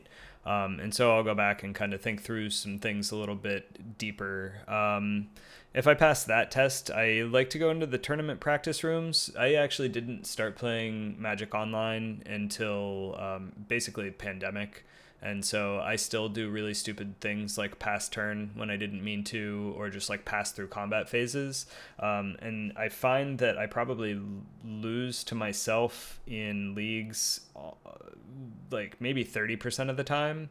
And that has definitely made me a little bit more timid about just jumping in. But, that said, it's like I'll run a game or two in the tournament, or a match or two in the tournament practice rooms. If things are feeling good and it actually seems like a reasonable brew, that's when I'll jump into a league.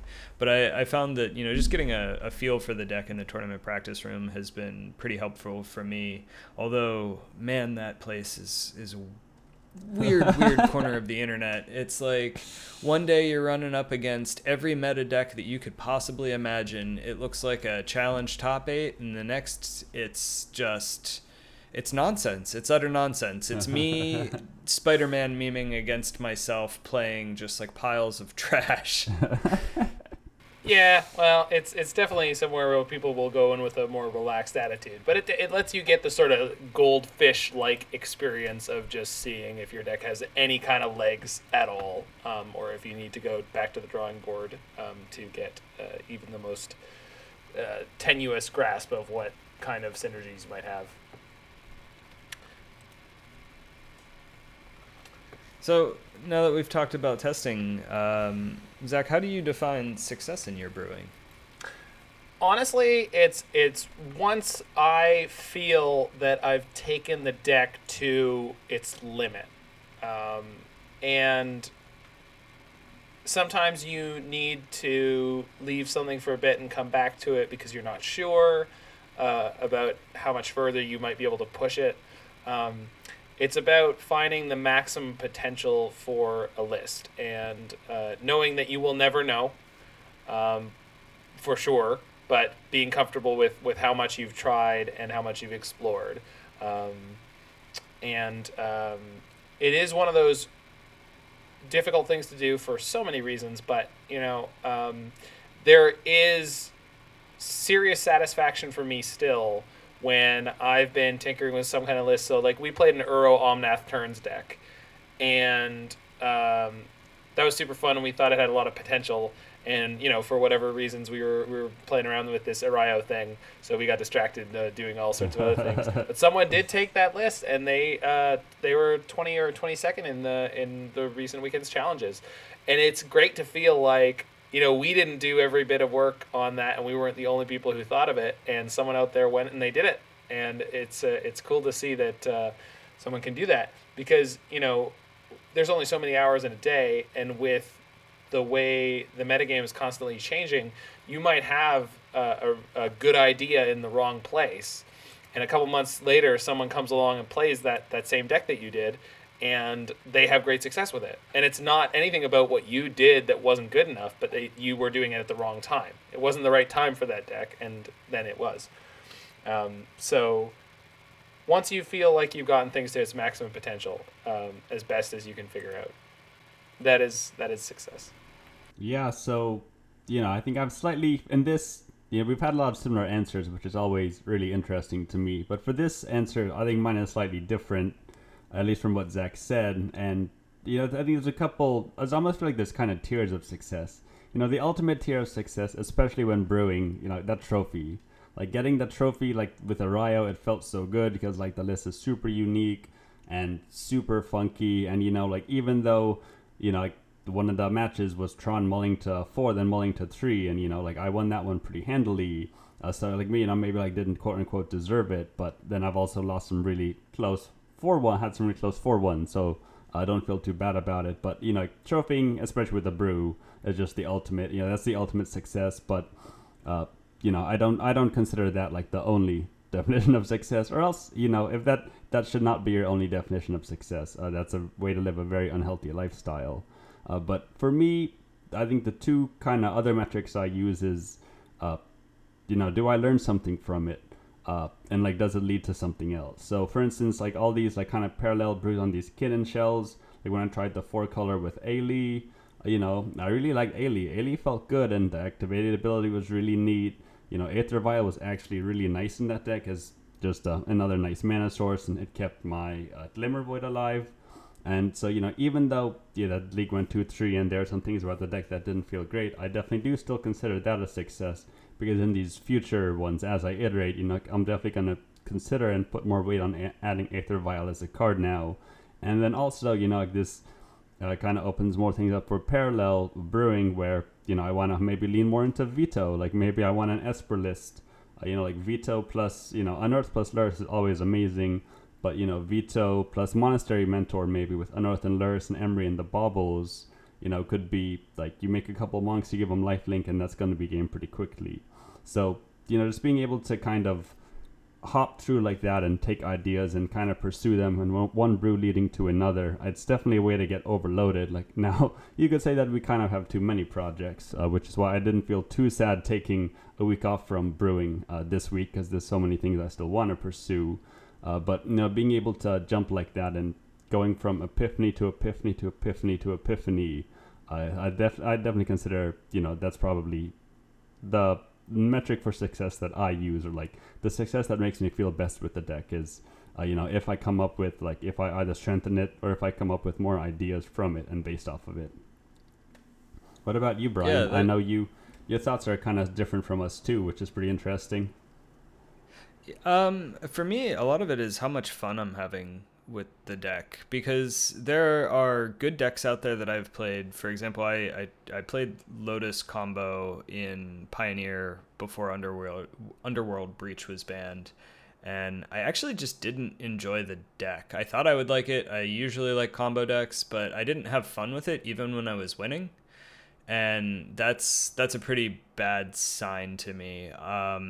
Whereas there are certain decks like Wurza or other, artifact piles, or just decks in the sort of family of things that I like, where I can go 0-5 and I'm completely happy with that result because I liked what I was doing. And I think part of that is maybe that I've gone so deep on some of these artifact piles that, I'm gleaning information that is like not sort of the top level stuff, right? Like you can play a league with a deck and you can kind of scratch the surface and get some useful information, but it's like the big chunks of information, the stuff that's sort of obvious. And then as you play something more and more and you start to have like really weird interactions, or you get deep into it, you start to have these non-intuitive lines. And so I think that when I can get information out of decks or find lines that are just super unintuitive or are really convoluted,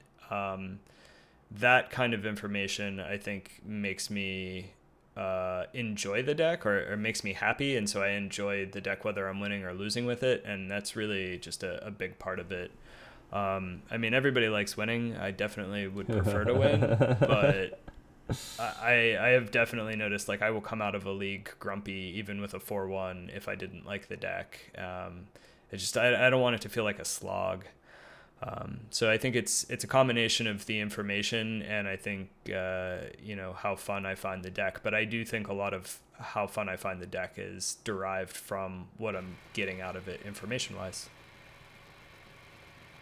Yeah, I will definitely say I'm looking at you, Neobrand, with that description of a deck that, like, even no matter what level of success I ever was able to find in the one league that I played with it was just a miserable experience. Just, ugh. Yeah. So we are a podcast about iterative brewing. How do you guys iterate? Arun, how do you iterate? Yeah, so, I think actually thinking about brewing and iterating is a really good parallel and kind of goes hand in hand with getting better as a Magic player. In order to iterate, the question you have to ask is, okay, like, what isn't good and what didn't feel good and what could I replace it with? And if if the best way to answer this question is to be constantly thinking about it. So when I'm testing, especially the more fresh the brew, the more emphasis I put on these questions, but I'm always thinking about them is, in every situation, kind of keeping in the back of my head, what if this one specific card were another card? Like, what would I want it to be? Like, maybe sometimes I'll put Force of Negation in my deck and then you're playing and you've got a Force of Negation stuck in your hand and, you're one other card away from doing really well and doing much and being in a winning position. So, okay, maybe I want this Force of Negation to be something else. And this is, it actually kind of carries over really well to like thinking how you side, like thinking about sideboarding too, because what if I want it? Would this be better as an Aether Gust? Like when trying to decide about your sideboard cards. So definitely, keeping in mind, what if this one card were the other card, and then also like you mentioned about taking notes, which is pretty important. Just like when I'm going through a brew, like if there's a cool interaction or especially if there's a card I'm unsure about, like when I was testing Eiley, like through that iteration, I would write down just like, okay, like Eiley in play, just like this game, like game 2, note like Eiley did nothing, or Eiley got me a trigger which then brought me up to the 10 life, which then I could then exile Planeswalker, and that was pretty amazing. So just keeping these kind of notes, like I don't believe in like having to track every matchup. That just seems kind of absurd to me. But definitely just writing down little notes, even just one line of, in this game, like game 2 versus this deck, like this card did me really well, or this card felt totally dead. And then once I'm done with the league, I'll kind of look through all my notes and just do a quick quick search for patterns. Like, is there a card that kept coming up? Either I wanted this more or I wanted to cut it. And just kind of general things like that. And like brewing, I think especially why I was even drawn to it is it's kind of like a science. It is a science experiment, and it's almost like keeping a lab notebook, just like what's working and what's not. And definitely the detail you put in and just how much effort you put in will be rewarded. Like the more notes you take, the more you're going to know exactly what you want to cut and what you want to move. But sometimes you just want to like brew kind of casually, and you don't want to expend the precious energy that you have in, like perfecting this Magic deck. And that's not a problem. But like if you're not taking these notes while you're brewing, like it'll definitely, like you will feel it, and it will, your brews just won't improve at a pace if you were taking these notes. I find that the most important thing for me to iterate is when I'm playing, finding those things that you do or don't expect when things are over or underperforming, and then looking for answers to the questions that you have found here. So it's like, this part of the deck is functioning really well. I don't need to touch it too much. I just need to keep it doing its thing. But what are all the other things that aren't maybe quite performing up to expectations, or are, I thought that these things would overlap in a useful way, and it's just not happening. And that I use the games and the matches to sort of find data and inspire me on which direction I need to brew. And sometimes you'll end up with more than one, which is and they will be combative with each other, and you need to understand which direction you're going to take the deck, because you are not always able to do both at the same time. So you need to make a decision on which road you're going to go down. More interaction, less interaction, more consistency, less consistency, build an artifact package, build in a tutor package. And, there's so much information that you can have in your back pocket from playing the best decks and playing all the other decks you've ever played, where you go, what would work really well in here is this 8-card package. All of a sudden, you're in a completely different place. And you only figured that out by playing with that first set of cards once upon a time, and then now you're playing with a second set of cards now, and you're going, oh, these things together, let's go, let's do this. Yeah, yep. That makes a lot of sense, and that's exactly I think that I kind of share that. I take notes as well. I think that these Lizov brews are a pretty good illustration of that. My hypothesis going in, and I guess that's the other, taking a step back, I usually go in with a hypothesis, right? Like, we talked about how we oftentimes have cards that we're interested in, or interactions, and we're interested in those because we have a hypothesis that they're going to be good or powerful or be able to perform some role for us within the decks that we build. And so for, this week, the hypothesis I had was that Lizov would be made good by copying small creatures with powerful effects. And that hypothesis turned out to be partially correct. There just wasn't an abundance of good creatures with powerful effects at cheap CMCs.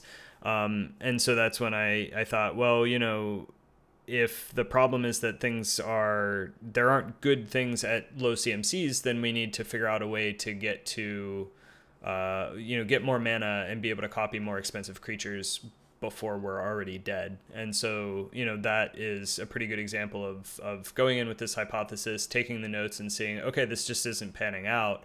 What can we do to change so that we're still sort of testing this hypothesis that we have, which is that Lizov is good, or Lizov copying creatures is good, and actually, make it better, because the copy targets weren't good. And, but I think that a lot of it just comes down to note-taking or rewatching games, recording yourself and just going back and looking and saying, okay, well, what would happen if this was different?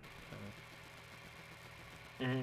And also being able to, one of the greatest quotes about Magic is you have to be able to draw, bigger conclusions from the small data sets that we have. So oftentimes you will lose a match, but you were one card away from winning that match. That doesn't mean that match is a bad matchup. It doesn't mean you need to change or hedge anything against it. Modern is an incredibly gigantic format. There's so many decks out there, and some of them are going to be 80-20 matchups for you. That's not necessarily a problem if those decks are terribly matched up against some of the best decks in the format, i.e., Infect is probably a really bad deck to play right now with these Lava Dart and Scourge of the Skyclave decks floating around. You can't Infect in this economy? No. But they will devastate other decks that are around, and that's fine. And so you just need to, sometimes it sucks to go 0-5 against a weird bunch of decks, but it's just going to happen. We're talking about a game here where the best players in the world struggle to keep a 60% plus win rate. But that 60%, that's you're working your way up to 2/3, and every match you play is a best of 3. So actually, 66% is all you'd need to win every match in your life. More or less, so you more or always less. have to contextualize it. Well, yeah, if it was perfectly distributed over the infinite plane. So, are there any last thoughts that you guys would like to share on brewing? Zach, how about you? You got anything? It's I never really look at myself as a brewer. Um, I'm someone who can brew, but I'm not always drawn to it. And it happens from time to time. But I like participating in the brewing process with other people around, and I don't think that that's necessarily a bad thing at all. Um, it's just where I find that I exist within the greater ecosystem, and that's not necessarily a bad thing. But I'm just not quite as much able to come up with completely original ideas. But that said, I don't reject the ideas when they come to me. You need different types of people in a community. You need people who are more interested at streamlining things and finding the best version of something, than just being able to spew out raw ideas.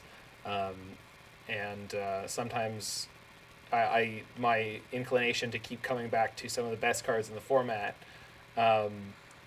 is not because I'm not creative, but because they're the best cards in the format for a reason. I mean, they're completely unique effects usually, and they're very, very efficient. And this, our Arrayo deck is a perfect example where it was like, what this deck needs is a way to close out the game but have a little bit more flexibility. We've got Karn, bang. And then Jiggy took it too far by putting in Fae of Wishes, but then we reeled it back to some level of sanity. So that would be, I think, a reasonable final idea for me, is that don't worry about it if you don't feel like you're a brewer, because you still will brew. And you still will come up with ideas, and there's nothing wrong with, coming up with one good idea per year versus, someone like Saffron Olive who's coming up with, 52 at least.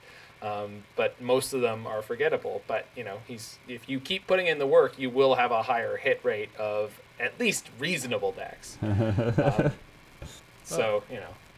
I think actually that's a really good point to emphasize too, is that the scale of the brewing that you're doing is not important either, right? Like if you're just tweaking out, 2 or 4 cards in a list, say, and you're just looking for what are the best cards in these slots, that's still brewing. You're going in with a hypothesis, you're testing, you're looking for those efficiencies. And I think that people may undersell that or say, oh, well, I'm not really a brewer. I don't come up with completely unique lists. But, the process is still the same, whether you're looking for a hyper efficient answer or hyper efficient, couple of cards for the last few flex slots, or you're trying to create something new from scratch.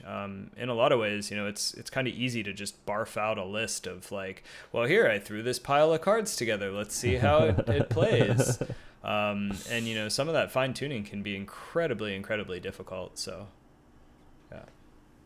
yeah, definitely. I think you both said it really well, especially with the fine tuning part. Like, I consider myself more of a brewer than a tuner, actually. I do have to tune my own brews, but like I'm pretty good at coming out with like these general ideas, these general shells that, then with a little tweaking, like, by you and Brian, just kind of get there.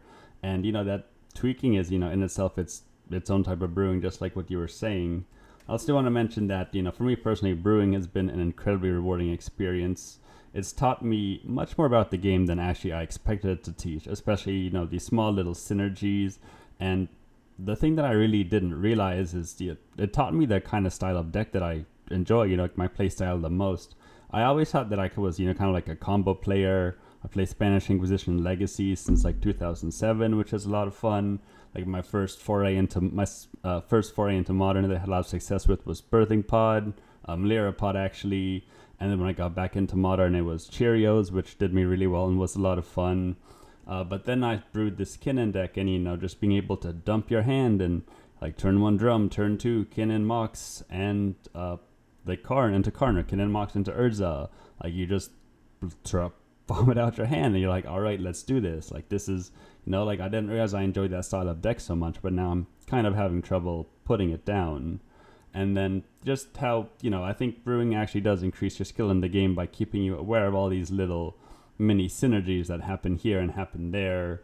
And yeah, then the last thing is sticking to a single shell too, or like a type of shell. Like I've tried a billion different variants of the Kinnan shell, and each one, is slightly different. And by taking the same shell and the same kind of card and putting it in so many, different situations, like maybe 30 core cards and then maybe 10 to 20 supporting casts that keep consistently changing, you really learn a lot about the cards that you're looking at, like what as you change it around them, like how the cards change. Like a while ago when I was working on these 4-color Kinnan Mentor builds, like I added Tidehollow Sculler because I thought that would be great, and Tidehollow Sculler was great. But then I added Sculler, and it turns out Mentor became worse just because Sculler didn't trigger it, and also now instead of now that you get to deprive your opponent of a resource, you don't really have to generate your own.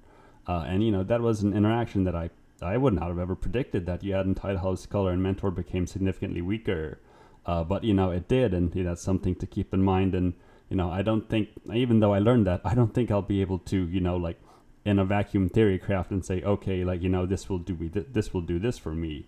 But still, like maybe if I see enough of these little synergies, like I might finally be able to theory craft really well. But yeah, it's just really just sticking it out, and I do highly recommend brewing. And it's okay to get slapped down. It's okay to get smacked silly. Even I can't tell you how many 1-4s and I've had with some of my brews, and said some of them have been fun leagues, some of them have been terrible leagues. I've 0-2, like 0-2, and I've just dropped. I'm like, okay, this deck is absolute garbage, and I don't know what I was thinking, and that's okay. It's brewing. That's just kind of how it works, and it's okay to fail. It's actually probably good to fail because it keeps you humble. Yeah.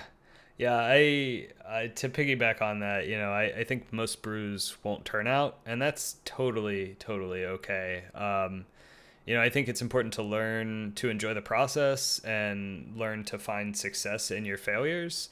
I literally had a run where I went 0-55 in league matches. Is that real? That is real. I went 11 leagues without winning a single match. And there were a lot of 1-2 matches that were I lost by, just a better top deck would have helped me. Yeah, it's just literally any card off the top except for a land would have won me the game. And it's just land. Look at, the next six cards, land. Yeah. But, it was slightly demoralizing at the tail end there, but I was playing a bunch of wild stuff that I wanted to try, and I got to try it. And, some of the lessons that I learned during that run were drawn into other decks, other formats, other brews. So, you don't always have to win, and you don't always have to test in leagues. That was part of what set me back to trying some things in practice rooms, because a couple of those leagues were definitely with decks that I should not have registered, or I should have 0-1 drop because oh wow, that was a total trash heap. And a couple of them were actually probably decent decks, and I just had some bad beats. But I think as long as you're having fun doing it, you should keep on doing it, and just don't be afraid to take those beatings and walk away saying, all right, well, at least I got something from it. I learned my lessons. I know what not to do next time, or I know which direction I want to go in the future. So all right, well, with that, I think we're on to one of my favorite segments. And Zach, now that you're back, why don't you lead us in? It's time for Bumps and Dumps, baby! Let me tell you something. We're all gonna have to brace ourselves for a serious period of dumps. So let's look towards some serious bumps. We've all got light and electricity. Electricity is great, and access to the greatest information network that has ever existed on the planet, the internet. There is tons and tons and tons of quality information out there, and I just want to thank every person, just broadly, just all the kinds of people who contribute to putting in the work and putting quality information out there, because I have got a new hobby, newish hobby still, of finding all sorts of cocktail ingredients to mix and these crazy complex syrups and things. And multiple times, without ever having tasted a ingredient, I have found a recipe, read the recipe, made the recipe, by consulting multiple sources. And then when I finally do taste the real ingredient, as made by professionals, the things that I've made are about as good. So, thank you all the people out there who put out quality information, usually with great production, but even if it's not, and if you're not putting out quality information, just don't bother. Someone else is going to do it. Someone else is going to put out quality. No, I'm kidding. Maybe you're just learning about what you're doing yourself, and you're just too excited to hold it in. That's okay too. But it's a great time to have hobbies. Find a hobby that you can do at home, because we're all going to have a bit of a tough winter. In a small way, dumps to getting laid off from the employment that I had recently at a nearby restaurant slash bar. But at the same time, you know what, people? We are about to head into a period where we shouldn't be going out to restaurants and bars so much. Even in Canada, you know what? We've been doing great with the whole pandemic situation, and science is on the way to save us. We've got some promising vaccines on the way, but we do need to all strap in, and it's going to be hard. I am a person who does not love to spend my entire life behind a computer screen. I like being out with other people. I am a professional musician. That requires, for playing live, which is the level of quality I've risen to, you need an audience, and it's going to be a little while, and it's going to be okay. As a group, we've all gotten through some seriously messed up things through the history of mankind, and this will just be another one of those little blips. Don't think that your children are going to be scarred forever if you're a parent. They won't be. They might remember it. They might not. Weird stuff happens, and we will always make it through. And in some ways, we'll be stronger, and we can just try to learn from it. So I'd say, definitely, I agree with pretty much what Zach said there. It's gonna be, take it seriously, like take COVID seriously. It's gonna be really bad. It's gonna be really weak. It's gonna be really bad. But I'd say I have 3 bumps and 1 dump. First is bump to the U.S. electoral process. It worked. We weren't sure that was going to work out, but yeah. It did. Well, it's like the biggest election we've had, the most participation. A lot of states did mail-in ballots for the first time, and there's nonsense and BS happening, but you still think seems like everything is going to be okay, and everything worked out. So definitely bumps to that. Going along with what you said too, bumps to cooking. Cooking is a sweet hobby. I've been baking a lot of bread, made some milk bread with the tenjong and everything. So good. Best French toast, best sandwiches. And then, this episode actually came at a pretty good time. Some bumps to science. My experiments in lab have been working really well. And they don't normally work. Like most of the time they fail. And so they've been working for the past 3 weeks. And even when they're working really well, it's still 2 steps forward, 1 step back, because, there's one small thing you have to change. Very much like a brew. But, still, this has been a pretty good few weeks for my experiments, and I'm just gonna keep pushing and keep hoping things go well, and then just dumps to this whole COVID situation. Like we've kind of been saying, definitely take it seriously. It's gonna be worse than it actually was at the beginning, or at any time in the pandemic previously. So just hand sanitizer, just take all your follow the scientists and take all the warnings really seriously, because as Zach said, it's gonna be a really rough winter. Yeah, I'm gonna have to say 2 bumps here. Bumps to winter. I'm actually the type of person that I grew up in Pittsburgh, Pennsylvania. I'm no stranger to snow and cold. I find the cold air temperatures refreshing. I don't know. Winter is just a neat time. I could do with a little bit more sun, I guess, but the cold temperatures are kind of cool. Here in Santa Cruz, we get a lot of rain.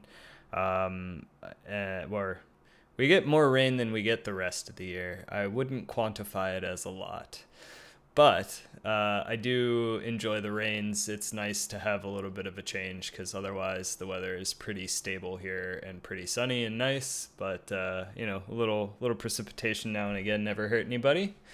And then my second bump is going to be to electricians. I was without power all day today as I had my breaker box replaced, and the electrician had to open up my wall to take out the breaker box. And in the wall, he was like, "Hey, did you know that all your wires were melted together and there's some charring in here from an electrical fire? Did you know you had an electrical fire?" I did not know I had an electrical fire. So I am very thankful for the people who wire our homes up in safe ways and prevent my house from burning down. That's crazy.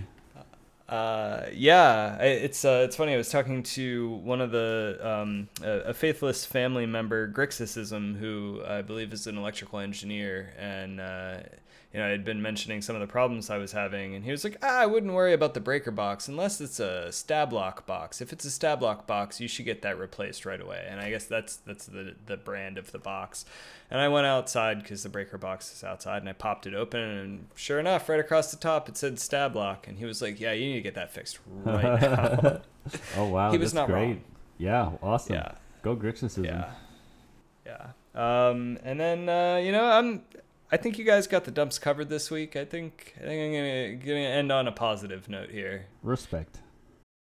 Oh, absolutely. And I mean, there are so many people doing so much wonderful work out there, and if you have any local way that you can help without contributing to mass gatherings, if you can find it in your heart to keep your Thanksgiving gatherings small or upcoming Christmas stuff small, just do so. There's a lot of people out there who still need that help. There are medical workers who are going to be pressed hard, and they need us to all contribute. So have a nice giving spirit, and we can all have Christmas in July next year.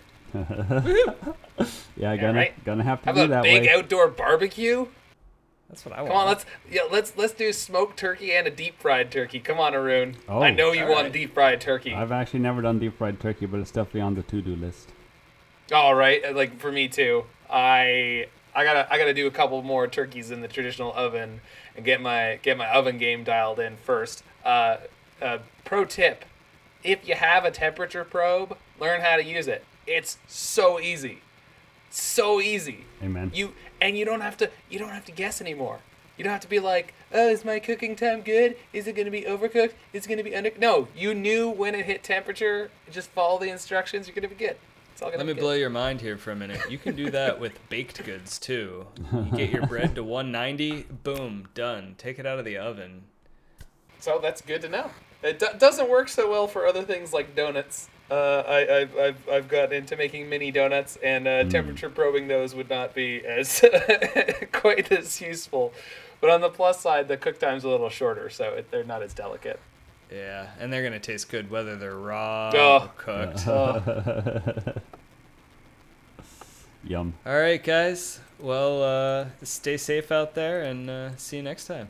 Yeah. Absolutely. Sounds good. Time to get a brew in. Well, or just actually more like tuning. I definitely want to get a fair amount of work on blue, green, or Rio done. It's like now nice being able to focus. Hey, man! I'm gonna be playing some blue-green confounding conundrum land bounce nonsense, and I will definitely be back to tell you guys what's gone on with that while we have been on break. Awesome. Catch you next time. Sounds like a plan. Take care, everyone. See you. Thanks for listening to episode 6 of the Serum Visions podcast.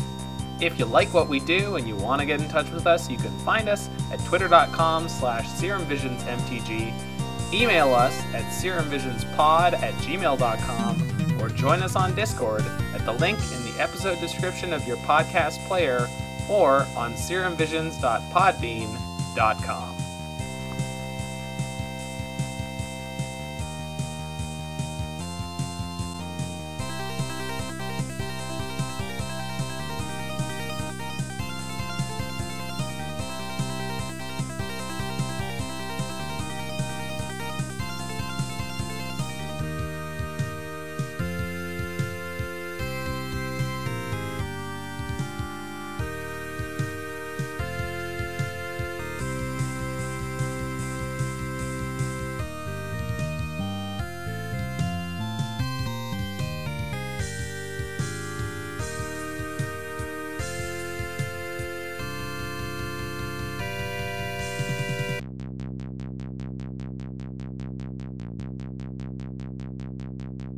I have to just be jealous of your deep fried apple pie.